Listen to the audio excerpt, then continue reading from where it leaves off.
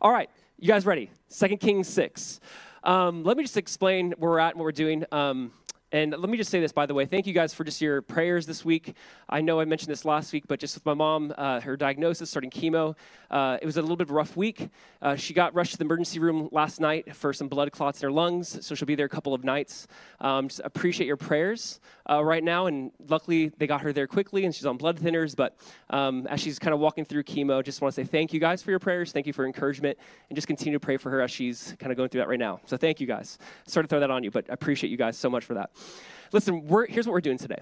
The title today, I'll just jump straight to it. The title today is Gaining by Losing. Gaining by Losing. There's an author and a pastor named J.D. Greear who wrote a book called Gaining by Losing. It's not going to be about this or that book, but that title has just stuck with me. That book was profound.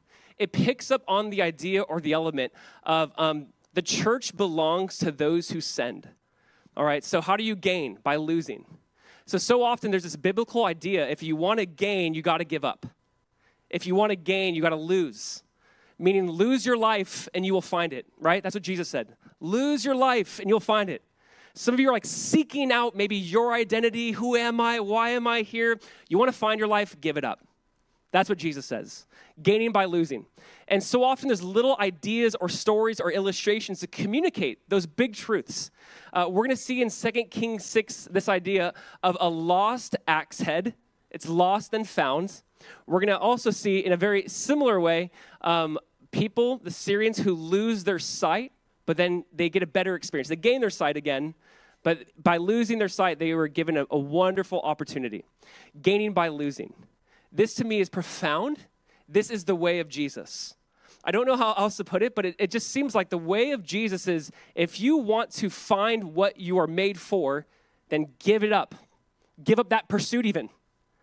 Like as you lose your life, as you lose yourself, you'll find it ultimately in Jesus. So to me, this idea of a lost axe head, this is one of the strangest stories in the Bible, by the way. There are just some stories in the Bible, you're like, why is this here? He loses an axe head. He's like, alas, my master, it was borrowed. And you're like, why is this in the Bible? And we'll actually talk about that. I think there's something really, sometimes there's stories where I'm like, I think I need to spend some time on this. It's maybe more than just a lost axe head. It's maybe more than just Syrians going blind and then being aware of the spiritual realm. There's something up here. There's something going on. So we're going to look at gaining by losing. Cool? You guys ready? Just to kind of catch you up. We're going through this series. This is what we call it a series. We're just walking through the Samuels and the Kings for the last 2 years. The hope of this is just how do we see the gospel play out in the Old Testament? And again, this is one of those elements, gaining by losing. But just to recap a bit in case you are confused, and I'm going to test you guys, I just have to do this. We know that there's a massive change in 1 Kings 11, right? Israel was one kingdom under Saul officially, then David, then Solomon. After Solomon's death, the kingdom split into two kingdoms, the northern kingdom, the southern kingdom. The northern kingdom was called? Yes, the southern kingdom was called? How many tribes made up the north? 10. You're like a little bit slow. How about the south? 2, basically, and the Levites. You have Benjamin, Judah, and the Levites. So here's the idea. You have the split of the kingdoms. You have the northern kingdom. It was just constantly wicked, constantly evil. Never once did they have a good king. However, even as we look at this, God was so good to the northern kingdom of Israel. Like constantly saving the evil kings of Israel. A couple times here, he saves the king. So God was so good to his people, even though they're in rebellion against him. Then the southern kingdom of Judah, we haven't really got there yet, but we'll look at just how different prophets, different kings ruled in different time periods. In the next few weeks, we're going to kind of walk through maybe hundreds of years of history, essentially. But I want you to kind of see the big picture. So you have Elijah, who's the prophet to the north. Elisha carries on his ministry, but he's filled with a double portion or power of his spirit. As you maybe you've noticed this, but in 2 Kings like chapter 2, when you see the mantle, literally the mantle's passed down to Elisha, he has a double portion of the spirit. You start to read these stories of just how God worked in unusual ways through Elisha. And it just reminds us so much. It reminds me of Matthew, Mark, Luke, and John. It almost feels like you're reading like New Testament stories, but in the Old Testament, of just how God worked. And Elisha's life does point to a greater Elisha, one who had more authority and more power. So we're going to read this, but we're not going to read right now because it's long. So we'll pray and we'll read throughout. Cool? Why don't we pray? We'll look at our text, this idea of gaining by losing. Father, we just want to say thank you. We want to thank you that we can come here on just Sunday, on the day, Jesus, you rose again. and we can celebrate you, King Jesus, that you are risen, that you are alive. God, that's not just Easter Sunday, we celebrate that. We thank you so much for the truth and the reality that Jesus, you are Lord and you are risen and you're at the right hand of the Father and you live and make intercession for us and you're preparing a place for us. And I just ask as we read through your word, your scriptures, God, just that you would speak, that even as obscure as some of these stories might seem, that you just reveal to us a great reality. That Jesus, there is a spiritual realm. There are things unseen, and that is more real than the things we see. And we just ask that, God, you would just be present, that you'd be glorified, that Jesus, you would be lifted up, and all eyes would be drawn to you, Jesus. We just want to thank you and praise you in your name. Amen. You know, being a parent of 3 kids and 2 just at, really critical ages, 4 and 8, there's a lot of drama in our home, right? You can imagine. 4-year-old, 8-year-old, I've been on daddy duty weekend. It's been me and the 4 and 8-year-old, so please pray for me. It's just been me and the kids the last few days, and, it's chaotic sometimes. There's a lot of drama. I forget the terminology for this, but if you have a child, like mine, where that sensory, what's it called? Sensory, I don't know, whatever. Where it's like, oh, my shoes don't feel right? If you're a parent, this, like, my shoes don't feel right, Dad. You're like, okay, just wear them. I don't know. I get this a lot in my house where, like, I'll put some food on the plate, and it's like, no, not there. I'm like, not where? Like, what are you talking about? The chicken goes on that side. I'm like, oh, dude, I'm so sorry. Just very interesting. Everything's really, intense right now in that way. Like, they're very specific about where things are, how things need to go. Today, our morning battle was just the pants. It felt weird. Again, it's just one of those things where you're like, no, there's this little like thing that pops out and has like a button on it, like an extra button. It's like, what is this button into? I'm like, it's just an extra button. Why is it here? Oh, I don't know. Like, everything's something. And sometimes, as a parent, you're like, all right, Lord, I don't get the drama. I don't get why this small thing is a big deal, but help me to care. Because sometimes I'm like, I just don't care. Can we just move on? Can we just go? Just put the pants on, let's leave. Sometimes I feel like that's the hardest part is like, Lord, I know this is a big deal in his or her eyes. Not a big deal to me, but help me to get down at their level and be like, oh, I'm so sorry. Pants don't work. Let's go. And I had to do that because I literally think about this message today. Here's the idea. God doesn't just care about the main big world events. He does get on our level and cares about those day-to-day things that for us, they seem big. In reality, they're probably small. For us, it just seems chaotic. So for example, we're going to read about a lost axe head. He's chopping down a tree, an axe head is lost, and it is a big deal. When I first read this story, years ago, I'm like, what is going on? They lose an axe head. It's like, alas, my axe head is gone. I'm like, what's the big deal? Now, we'll walk through that. We'll look at that. But here's what I wanted to kind of preface. I'm so thankful that God cares about even those simple, small things. Now, yes, you could say iron was costly. It cost a lot back then. It's worth a lot. You can make an argument for that. But I'm just so thankful. There's a God who's like, I actually see the small things. I know it matters to you, and I care as well. We serve a God who doesn't just care about the big things. He goes, I also care about those things. I'm very thankful for that. I'm very thankful we're told to cast our cares upon him because he cares for us. But here's what we see. Overall, in these 2 stories of something that was lost and regained, I think there's a greater truth communicated. There is gaining by losing. So often, it's when we lose something, we gain something else. He loses an axe head. He will regain it, but he also gets to experience a miracle and a work of God. You lose something, but you really gain something. So let's read this story, 2 Kings 6, verse 1, kind of a bizarre story. Let's read it. It says, now the sons of the prophets said to Elisha, see, the place where we dwell under your charge is too small for us. Let us go to the Jordan, and each of us get there a log, and let us make a place for us to dwell there. And he answered, go. Then one of them said, be pleased to go with your servants. And he, Elisha, answered, I will go. So he went with them, and when they came to the Jordan, they cut down trees. But as one was felling a log, just chopping a log, his axe head fell into the water, and he cried out, alas, my master, it was borrowed. I don't know, this just reminds me of my kids. It's so intense. Then the man of God said, where did it fall? When he showed him the place, he cut off a stick and threw it in there and made the iron float. And he said, take it up. So he reached out his hand and took it. All right. First point, again, is losing and gaining power. Losing and gaining power.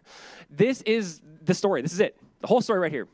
It's one of those stories I have to slow down and be like, Lord, what is going on here? Okay, so here's the idea. If you guys remember, in Gilgal and different parts of Israel at this time, there's almost like prophet training schools. There's the prophets who said, Elisha, it's too cramped, it's too small. We want to build another ministry center, essentially, down by the Jordan. Let's go to the Jordan, let's cut down some trees, and let's build something. And it's cool. It's like, hey, the ministry's growing. We need to build something. We have a building project. Let's go. And they're like, will you go with us? And he's like, I will go. Now, before we move on, because I think there's some things, I'm like, okay, Lord, what's going on here?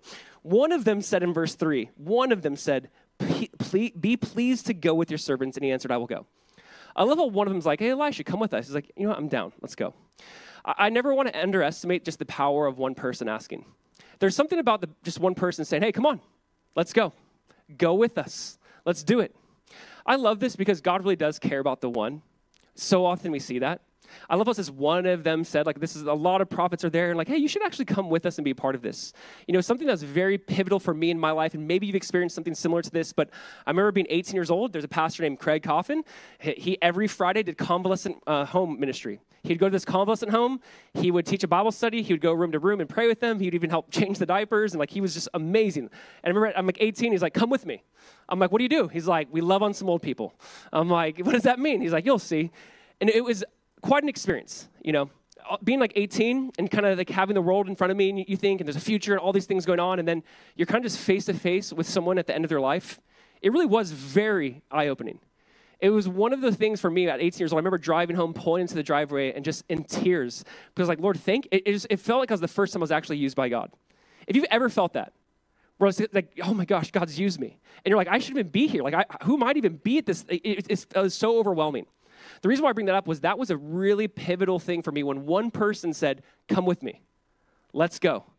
I do this thing every week. You need to come with me.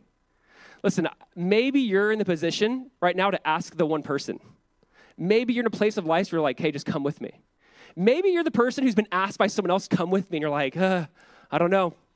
I'll say this, God works so often just through the power of one person asking, come with me. Come experience this. Let's do this. If Elisha didn't go, we wouldn't have this story. They wouldn't have experienced this. But even the story, it's not that profound. It's pretty profound. We'll get into that. But it's beautiful. Just one person saying, hey, let's go. I love this because in the book of Acts chapter 8, if you remember, God was doing this great work of just a miracle in Samaria. All these people were getting saved. Acts chapter 8, all these people are just coming to know Jesus. They're believing on him. They're repenting of their sins. And God takes Philip out of there and he brings him to one person. He brings him to this Ethiopian eunuch who's reading through the book of Isaiah. He's actually in Isaiah 53. He's like, do you know what you're reading? Do you understand the text you're reading? He's like, how can I know what I'm reading unless someone tells me? And so then you get to see Philip share the gospel with this guy. He gets saved, bring the gospel to Ethiopia, because one person. God's like, I love this revival with all these people, but I care about the one. Let's go to the one. And I just love how God used one person to change people. So often, God uses one to do a great work. There's something about that. And so one of the prophets said to him, come on, let's go. Now, here's the main story.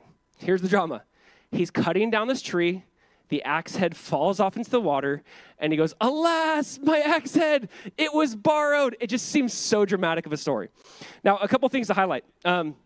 This is actually, to me, very important.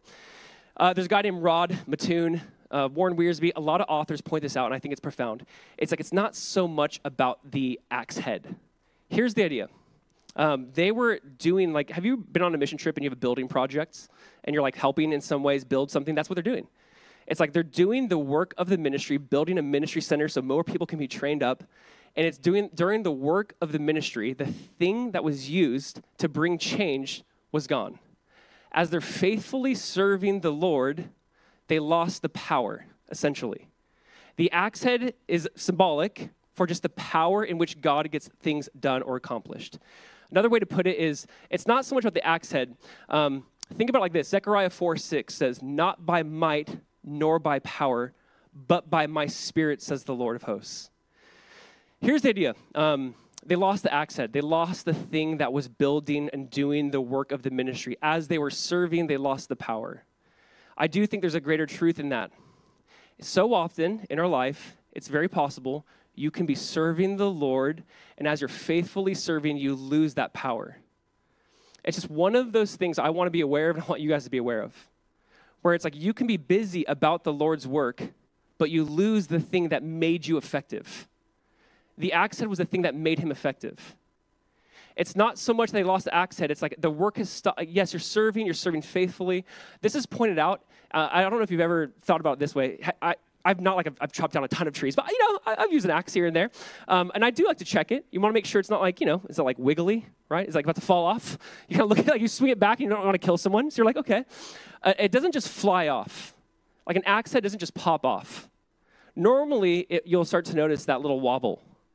There'll be slight, this isn't as tight as it once was. Like there's this idea of like, maybe he's swinging, it's becoming wobbly. He's not noticing the thing becoming wobbly. Or he's swinging, the axe is becoming dull. He has to hit harder and harder and harder, and it's losing its sharpness. The idea is it doesn't just fly off. Meaning, it's not just overnight someone falls apart. There's usually a slow process of deterioration that we're not always aware of. It's one of those things I just think as followers of Jesus, I want to be aware of and I want you to be aware of. Why do we talk about small groups or community or loving on each other and knowing each other, know what's going on?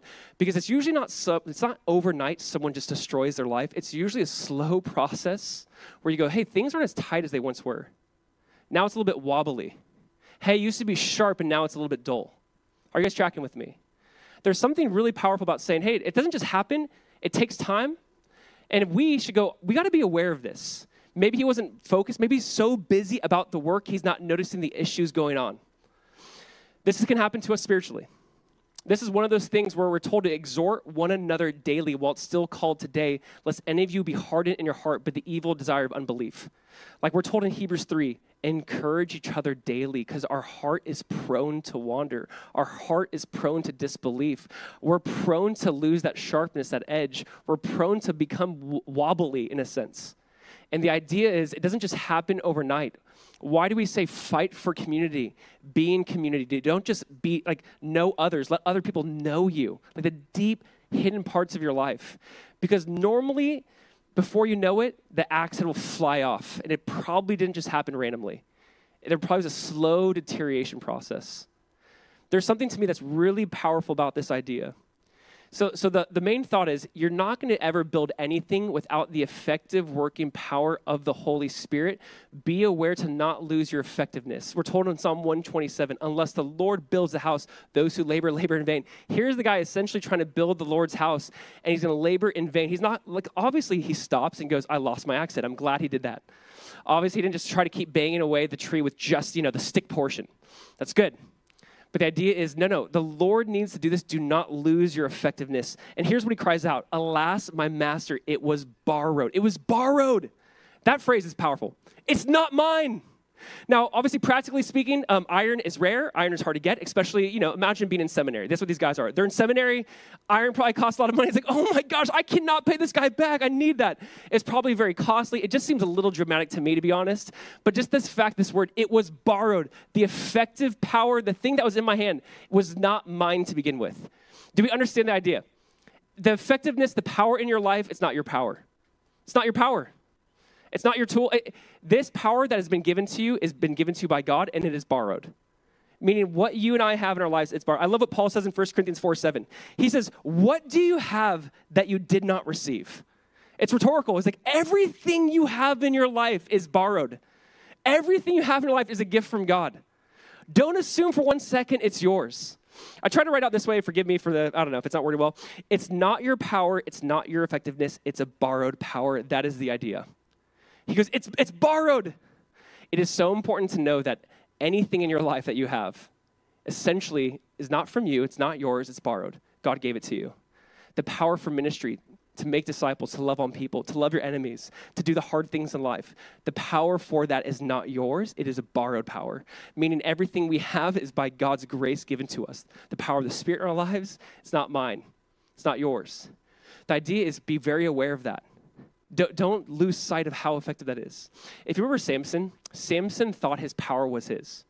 Samson had a really, really unique power, obviously. I always wonder, by the way, when you see, think of Samson, we always think of Samson like this mighty, strong dude that was just crazy, yoked. I don't know. We always just imagine this awesome, sick dude. I wonder if Samson was like a stick. Maybe he's just a really normal looking dude, but yet had crazy, because I think you look at Samson, we imagine him being buff, but it's that guy was probably like a stick. That's why I everyone realized this is unique power. He probably was really thin, kind of nerdy looking, and it's why does he have so much strength? The supernatural power of God. That's just my personal thought. But here's what Samson fell into. Samson fell for the trap that his power in his life was his. He thought this is his power. That at any point in time, he can just call upon God. At any point in time, he can use his power. If you remember, he started to flirt with Delilah, and he's messing with her. And she's where does your power lie? I know this isn't yours. Where does your power lie? And he's well, if you braided my hair, and he's kind of leading her on this way. Well, eventually he tells her, here's how I can lose my power. Cut my hair. And it says this in Judges 16:20. Listen to this phrase. She said, the Philistines are upon you, Samson.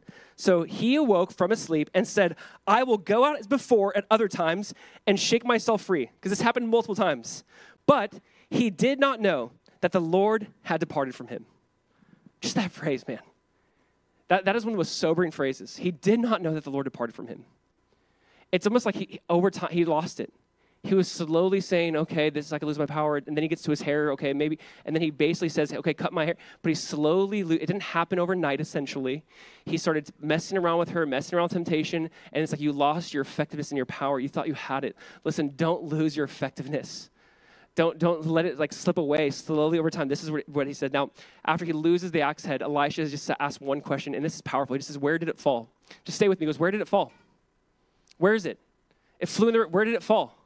And he says, essentially, in verse 7, or verse 6, we'll read it again. He says, where did it fall? Then he showed him the place. He cut off a stick and threw it in there and made the iron float. Where did it fall? Here's a question. When you've lost something, a good question to ask is, where did you lose it? At what point in time did you lose it? If you're what are you getting at? In Revelation chapter 2, there's a church. There's a church that left its first love. And here's what Jesus says to them in Revelation chapter 2, verse 5. Jesus says, remember, therefore, from where you have fallen, repent and do the first works. Elisha says, where did the axe head fall? Where did it fall? Where did it go in the water? Jesus is saying, you once loved me. Remember from where you have fallen. Repent and do the first works. Go back to your first love. Repent of where you have fallen. So think about that. Was there a time in your life you were really close to Jesus? Where did it go wrong? Maybe you feel you're following Jesus at a distance. Maybe you feel years ago, Josiah, I had this unique, intimate walk with the Lord. I feel I heard from God. God used me. And now I feel distant. Now I feel it's gone. The question that Elisha asked is, where did it fall? Where? Remember, Jesus said, remember from where you have fallen. Go back to that place. You know what is actually this love of this thing took the place of the love of God, or this situation, or this moment, or this compromise. And I'll say this, he says, remember where you have fallen, repent, go back, do the things you first did. If there was a time where you just felt so close to Jesus, what made you feel close to Jesus? Go back to those things. Well, I actually used to wake up early and read my Bible, or go to bed late, reading the Bible, and love on people and bring homeless people food. I was actually living out the faith in such a, okay, go back, he says, and do the things you first did.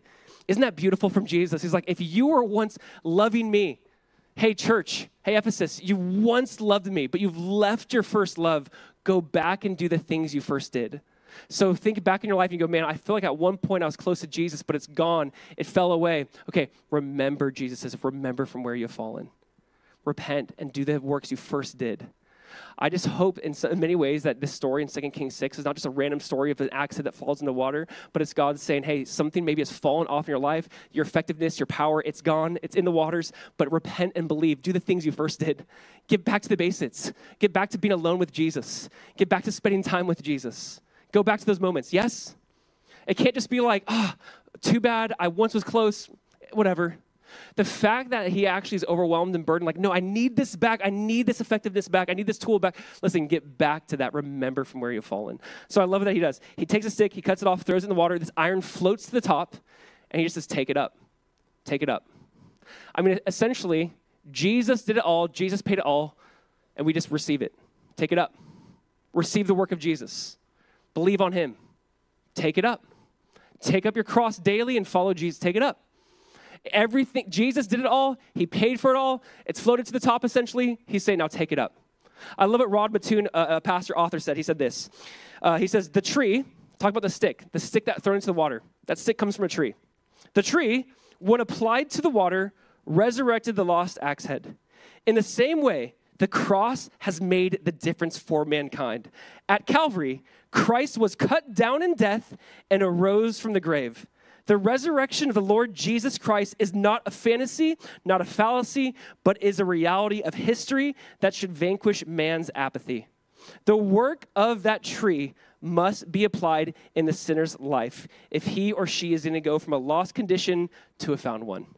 The tree's thrown in, it's found again. The tree applied is basically what he says. The tree must be applied to go from being lost to being found. I love that thought.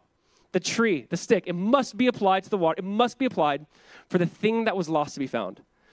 The cross. I love what Peter says. The tree, who Jesus bore our sins for us on a tree. The cross must be applied to go from being lost to being found. Meaning you say, Jesus, everything you did for me on the cross, I received that. I take it up.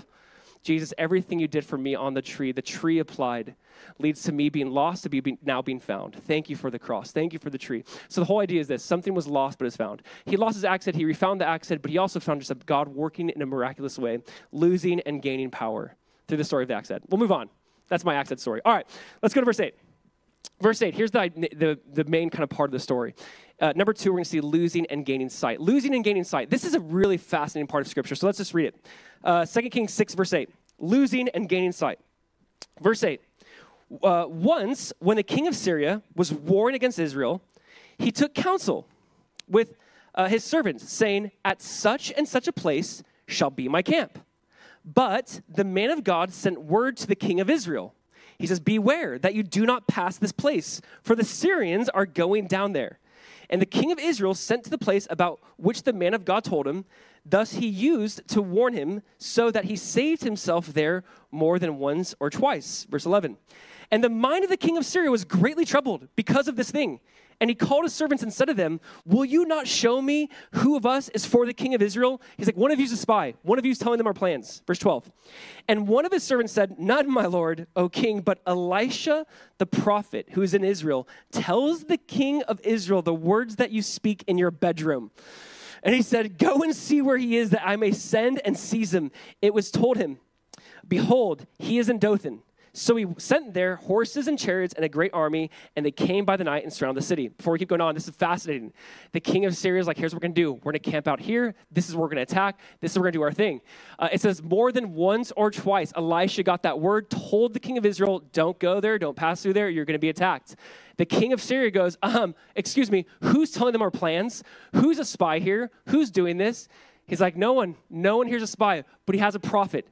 And the things you say in secret, God makes it open. The things you say in your bedroom, oh, he knows. Isn't this a fascinating story? I love this story. The things that you think are done, this military plan we have to do this in secret, to attack him in secret, God makes it aware to his prophet Elisha, and he tells it to the king of Israel. By the way, Israel, evil king, not a good king. God is so good, though. He loves his people. He's constantly saving them. He's constantly providing for them. And this story is so profound to me. And I don't want to spend too much time on this thought, but I love this. I'm like, man, it is scary. John 3 talks about this. The things done in darkness are brought to the light. The idea is that like what you say in secret, what you do, it's not really secret. It's unbelievable. How humbling is that, by the way? This is incredibly humbling. He's like, hey, you know the things you say in your bedroom in private? God's like, yeah, he knows that. And he's telling his prophet, and the prophet's telling this guy. Like, oh my goodness. Okay, so he goes, let's get that prophet. Like, we got to end this. So I want to point this out right away. The king of Syria thinks God is my enemy. God is my enemy. He's out to harm me. God doesn't want good for me. God's trying to stop what I want. I don't like God. It's not that Israel's his enemy, it's that God's his enemy now. And this is very profound. I want you to see this because we're going to get back to this idea. To the king of Syria, God is his enemy. God is a killjoy. God is not good. God wants to take away what I want. There are many who view God that way. God is my enemy. How dare God say no to me? How dare God not let me do what I want to do? That's how he views God. But then we're going to see also this servant who's also going to be blind to God. So we'll keep reading. Let's pick it back up, verse 15. So he's surrounded, remember? Verse 15. When the servant of the man of God rose early in the morning and went out, behold, an army with horses and chariots was all around the city. And the servant said, "Alas, my master, what shall we do?" He said, "Do not be afraid, for those who are with us are more than those who are with them." Verse 17, then Elisha prayed and said, "O Lord, please open his eyes that he may see." So the Lord opened the eyes of the young man, and he saw, and behold, the mountain was full of horses and chariots of fire all around Elisha. How cool is this story? Okay. So Elisha's servant, and not Gehazi. Remember, Gehazi was greedy. He took some treasure. He lied about it. So Gehazi's gone. We'll see him in the next chapter or two. But there's a new servant with Elisha. He's surrounded by the Syrian army. It's Elisha, a servant, surrounded by the Syrian army. And he goes, "My master, we're surrounded. What are we going to do?" And Elisha's like, no, you don't get it. There is more of an army with us than with them. We have a greater army with us than with them. And he prayed, "God, open his eyes that they may see." And the servant's eyes are open, and he just sees the spiritual realm all around him, horses, chariots of fire. And he goes, "Oh my goodness, this story is so profound to me." One thing I want to point out really clearly, okay? We have to see this. Everybody, this story has shown us, everybody is spiritually blind. The Syrians don't see what's around them, but also the man of God, the servant of God, does not see. This is very important. The Syrians we know are the enemy of God. The Syrians view this guy as an enemy. They view God as an enemy. He's surrounded, okay? But also, Elisha's servant is also blind to the spiritual realm. Now, here's the reason why I point this out. Sometimes we think, we can see these things going on, but they can't. It's fascinating to me that the good moral servant of God is also blind to the spiritual realm. But also the wicked Syrians are blind to the spiritual realm. Both were blind to this. The idea is everyone needs to go from being blind to seeing. It's a problem when you think, "Oh, they're blind, I'm not." That's what's happening right now with the light. So there's something we have to see this. Everyone needed their eyes to be opened. Whether it's a servant of God, or we're going to see the Syrians. My thing is this. There comes a point in time in your life where you go, "I've been living a certain way. I don't want to live that way. And now I want to live a good life." And you think maybe you got saved at that point. Now you repented, you changed, and they're just like, "Okay, this is good. I can now see." Maybe. But maybe you just embrace moralism. Sometimes I think the church so often repents of bad things and embraces moralism and embraces like a lifestyle that's like good and holy, but it's still not being born again. Just because you don't do the things you used to do doesn't mean you're born again. That's important. I really think it's important. Just because you're like, "Oh, I don't do those things, now I live this way, I must be born again." I think there comes a point in time that you actually have to have your eyes open this way. It's one thing to know that God forgives you. It's another thing to experience the forgiveness of God. So please hear this. There's one thing to know that God loves you. It's another thing to be overwhelmed by the love of God. It's one thing to say, "I can read the Bible and I hear what God says and does for me. I'm saved by my faith in Jesus." It's one thing to know that. It's another thing to experience it. So sometimes we can be like, "My eyes are opened. I can now see." Maybe. Maybe, though, have you actually truly tasted and seen that the Lord is good? Have you actually been born again to the spiritual reality? That which is of flesh is flesh. That which is of spirit is spirit. Jesus said you must be born again. My fear or concern sometimes is there are Christians who left a certain lifestyle, embraced a moral good lifestyle, but they're still blind. Their eyes need to be open to the reality of who Jesus is. So here's the idea. Everyone's blind to the nature of sin. Sin, please hear me out. Sin is not just breaking God's rules or laws. Sometimes when we communicate sin, please hear this. We think sin is breaking the laws or the commands of God. It's more than that. It's not just that, it's more than that. Sin is not trusting in the goodness of God. So sin goes back to the garden. Sin's the idea of the serpent saying, "Did God really say the day you eat this, you'll die?" He knows the day you eat this, you'd be like him. So the idea was this. Satan is saying, God is withholding good from you. God doesn't want good for you. The Syrians thought, this God is withholding good from me. The servant thought, God left us here stranded, we're going to die, God's not good. They both questioned the goodness of God in different ways. Are you following me? The Syrians are saying, "Oh my gosh, this God is awful. We hate him." The servant is saying, "God abandoned us." The sin they both committed was that God is not a good God. And here's what I love about the story. Elisha is going to introduce them to insane goodness. Elisha is going to take these men who are about to be blinded in a second, and he's going to show them how good God is. God is going to spare them. He's not going to judge them. but I need you to track with me. It says this in Psalm 27. Though an army encamp against me, my heart shall not fear. Though war may rise against me in this place, I will be confident. This is what Elisha's doing. Though an army encamp against me, I'm not going to fear. What happens to a servant? We're surrounded, we're going to die. And he goes, I pray God open his eyes that they may see. Listen, could you imagine that right now, by the way? Imagine that right now. God were to open your eyes to the reality of what's around us. Sometimes I do wonder about that. There are things unseen that are more real than the things we see. We have to understand there is a spiritual realm that I believe is more real than what you and I might take in. He saw one reality, we're surrounded. Elisha goes, there's another reality that coexists, and this reality is stronger than the reality you and I are in. He opens his eyes, and he sees an army surrounding him, but then he sees the spiritual army surrounding them. Do we get this, Christians? That there are things that we do not see that are more real than the things we see. Yes, right?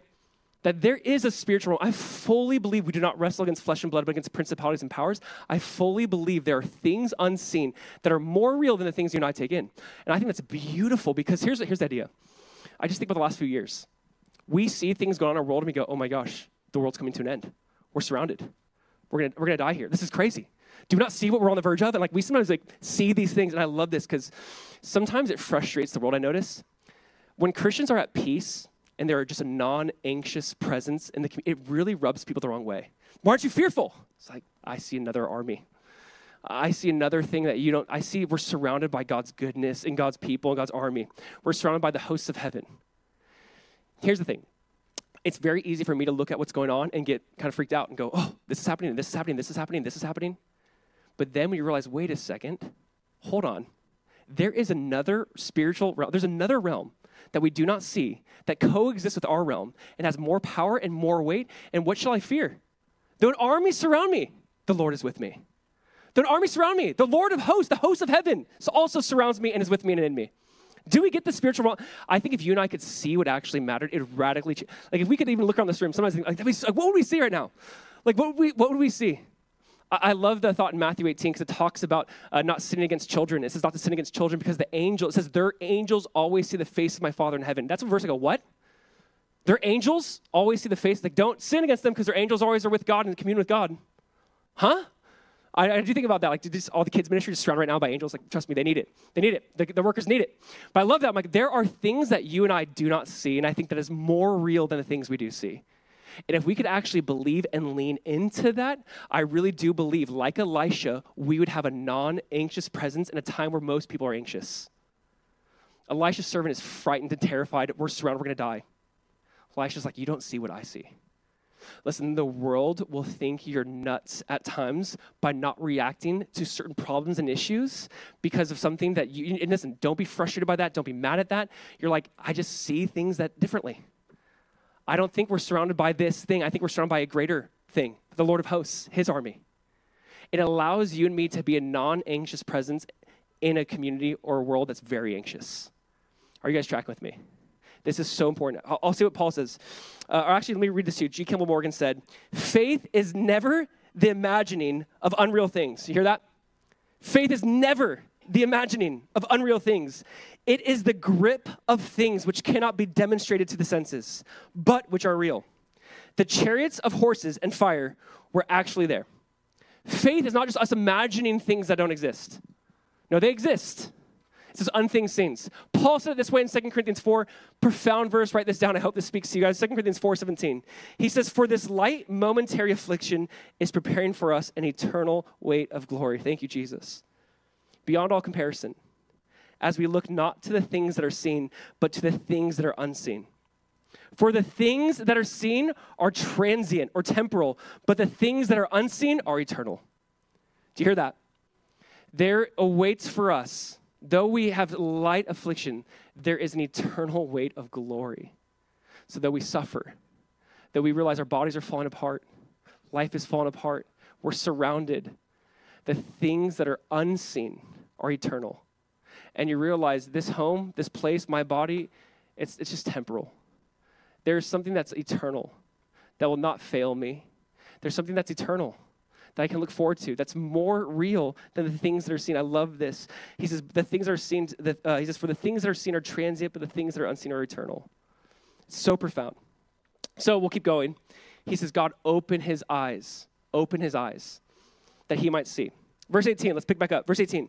And when the Syrians came down against him, Elisha prayed to the Lord and said, please strike this people with blindness. So he struck them with blindness in accordance with the prayer of Elisha. And Elisha said to them, this is not the way, and this is not the city. Follow me, and I will bring you to the man whom you seek. And he led them to Samaria. Keep going, verse 20. As soon as they entered Samaria, Elisha said, O Lord, open the eyes of these men that they may see. So the Lord opened their eyes, and they saw. And behold, they were in the midst of Samaria, which is the capital of Israel. As soon as the king of Israel saw them, he said to Elisha, my father, shall I strike them down? Shall I strike them down? He answered, you shall not strike them down. Would you strike down those whom you have taken captive with your sword and with your bow? He says this, set bread and water before them that they may eat and drink and go to their master. So he prepared for them a great feast. And when they had eaten and drunk, he sent them away and they went to their master. And the Syrians did not come again on their raids into the land of Israel. What is going on? So they're surrounding Elisha and his servant.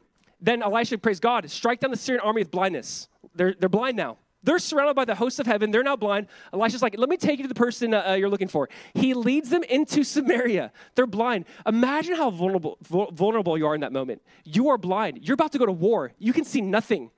Here's this guy that says, follow me. You follow him because you're blind. You have no idea what just happened to you. How is everyone blind? You go into Samaria, the capital of Israel. There's the king of Israel. Like, Elisha just marched this blind army of the Syrians into our presence. I mean, it's unbelievable to think about this like battle scenario. It's like, they're just here. They were ready to slaughter you and now us. They're at constant war with Israel. And Elisha's like, should we strike them down? Should we kill them? He's like, no. Give them food and water and a feast. What? Okay, this is the gospel to me. So here's the idea. The question we see is, what does Elisha show them?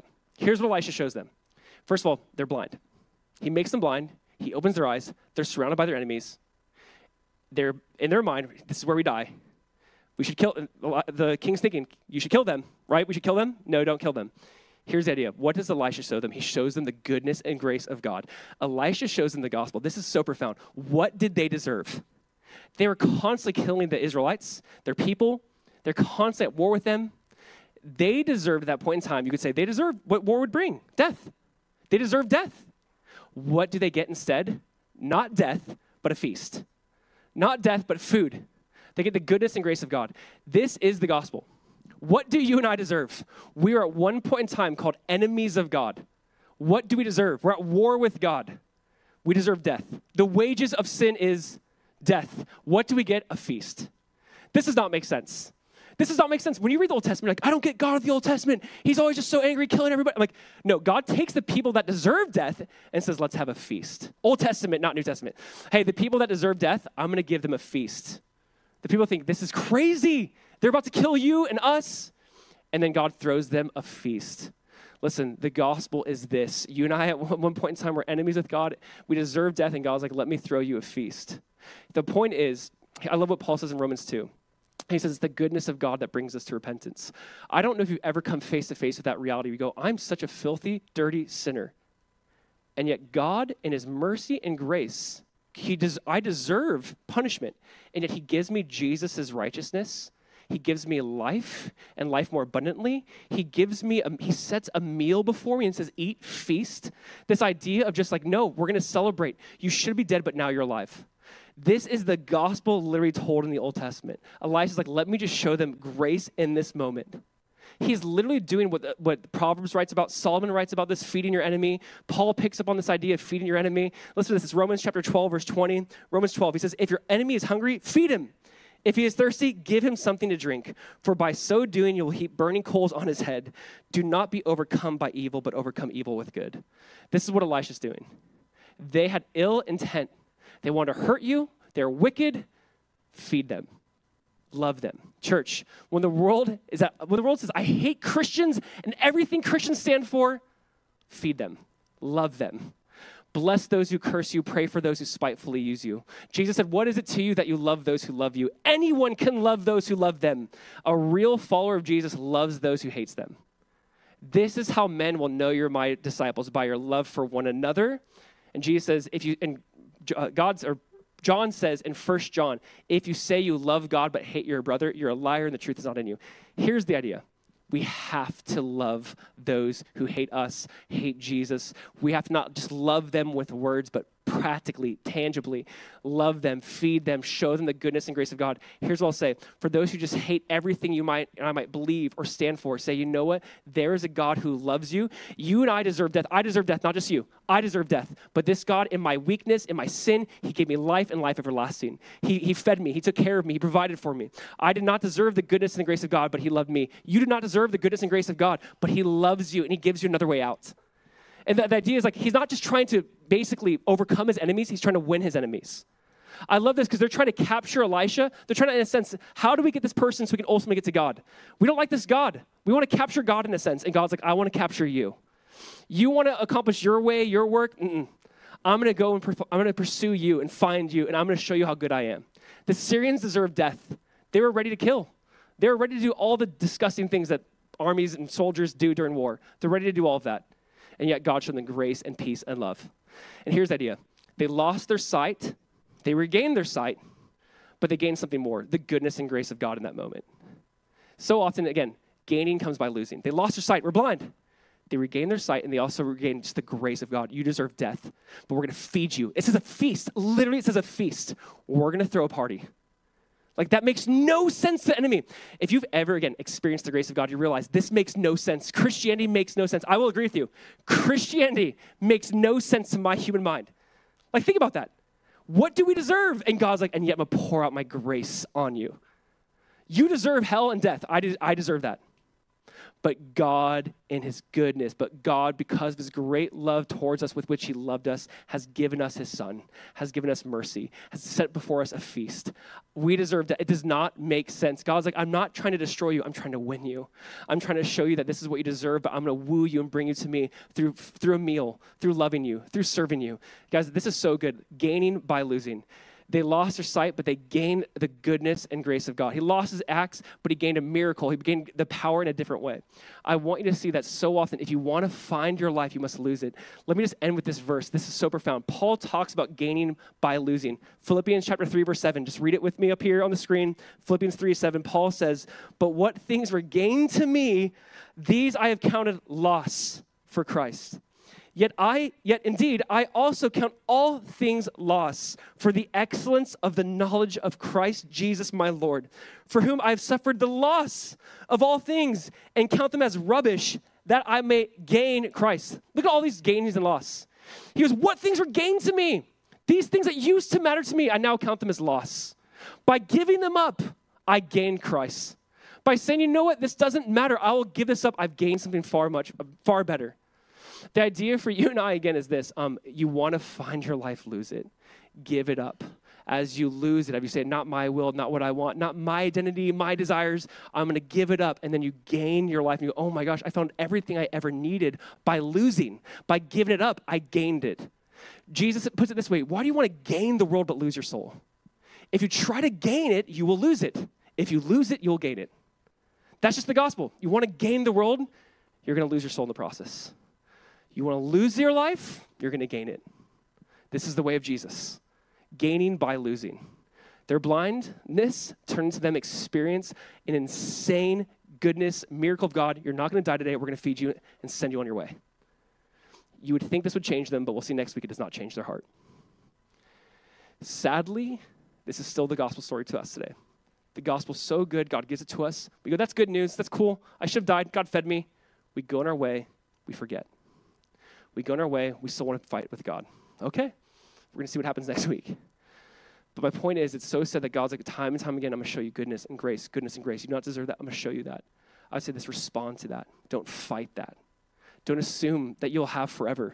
Don't assume that like you will see tomorrow. Today's the day of salvation. Believe on Jesus and you will be saved. Yes? Let's just go to the Lord. I just want to worship and say, thank you, Jesus, that by losing my life, I gain it. By losing, by giving it up, I gain what you have for me. I count it all. It's worth it. it's worth it that I get to gain you, Jesus. Father, we just want to say thank you for your son, Jesus. Thank you for this reality, Lord, that whether it's this prophet who lost something but gained you in a miracle, an insane miracle, or these men who lost their blindness but they gained the goodness and grace of God in a moment, Lord, we just ask that you would reveal to us, not just in theory, not just to our heads, but Lord, that we would truly believe on this, that we would not just know that you're a good God, that we would not just know that you're a forgiving God, but that we would experience that, Lord. God, I just ask that everyone in this room, everyone, would experience your goodness and your grace. That everyone would not just know about it, but that they would just believe on you, Jesus. That, Lord, we count it all loss, and we've gained so much more just knowing you. Just that we might know you. So we thank you, Jesus. We just want to praise you. We ask that you would be lifted up and glorified today. In your precious name, amen. Church, why don't you just stand? Let's just close out our time with some worship.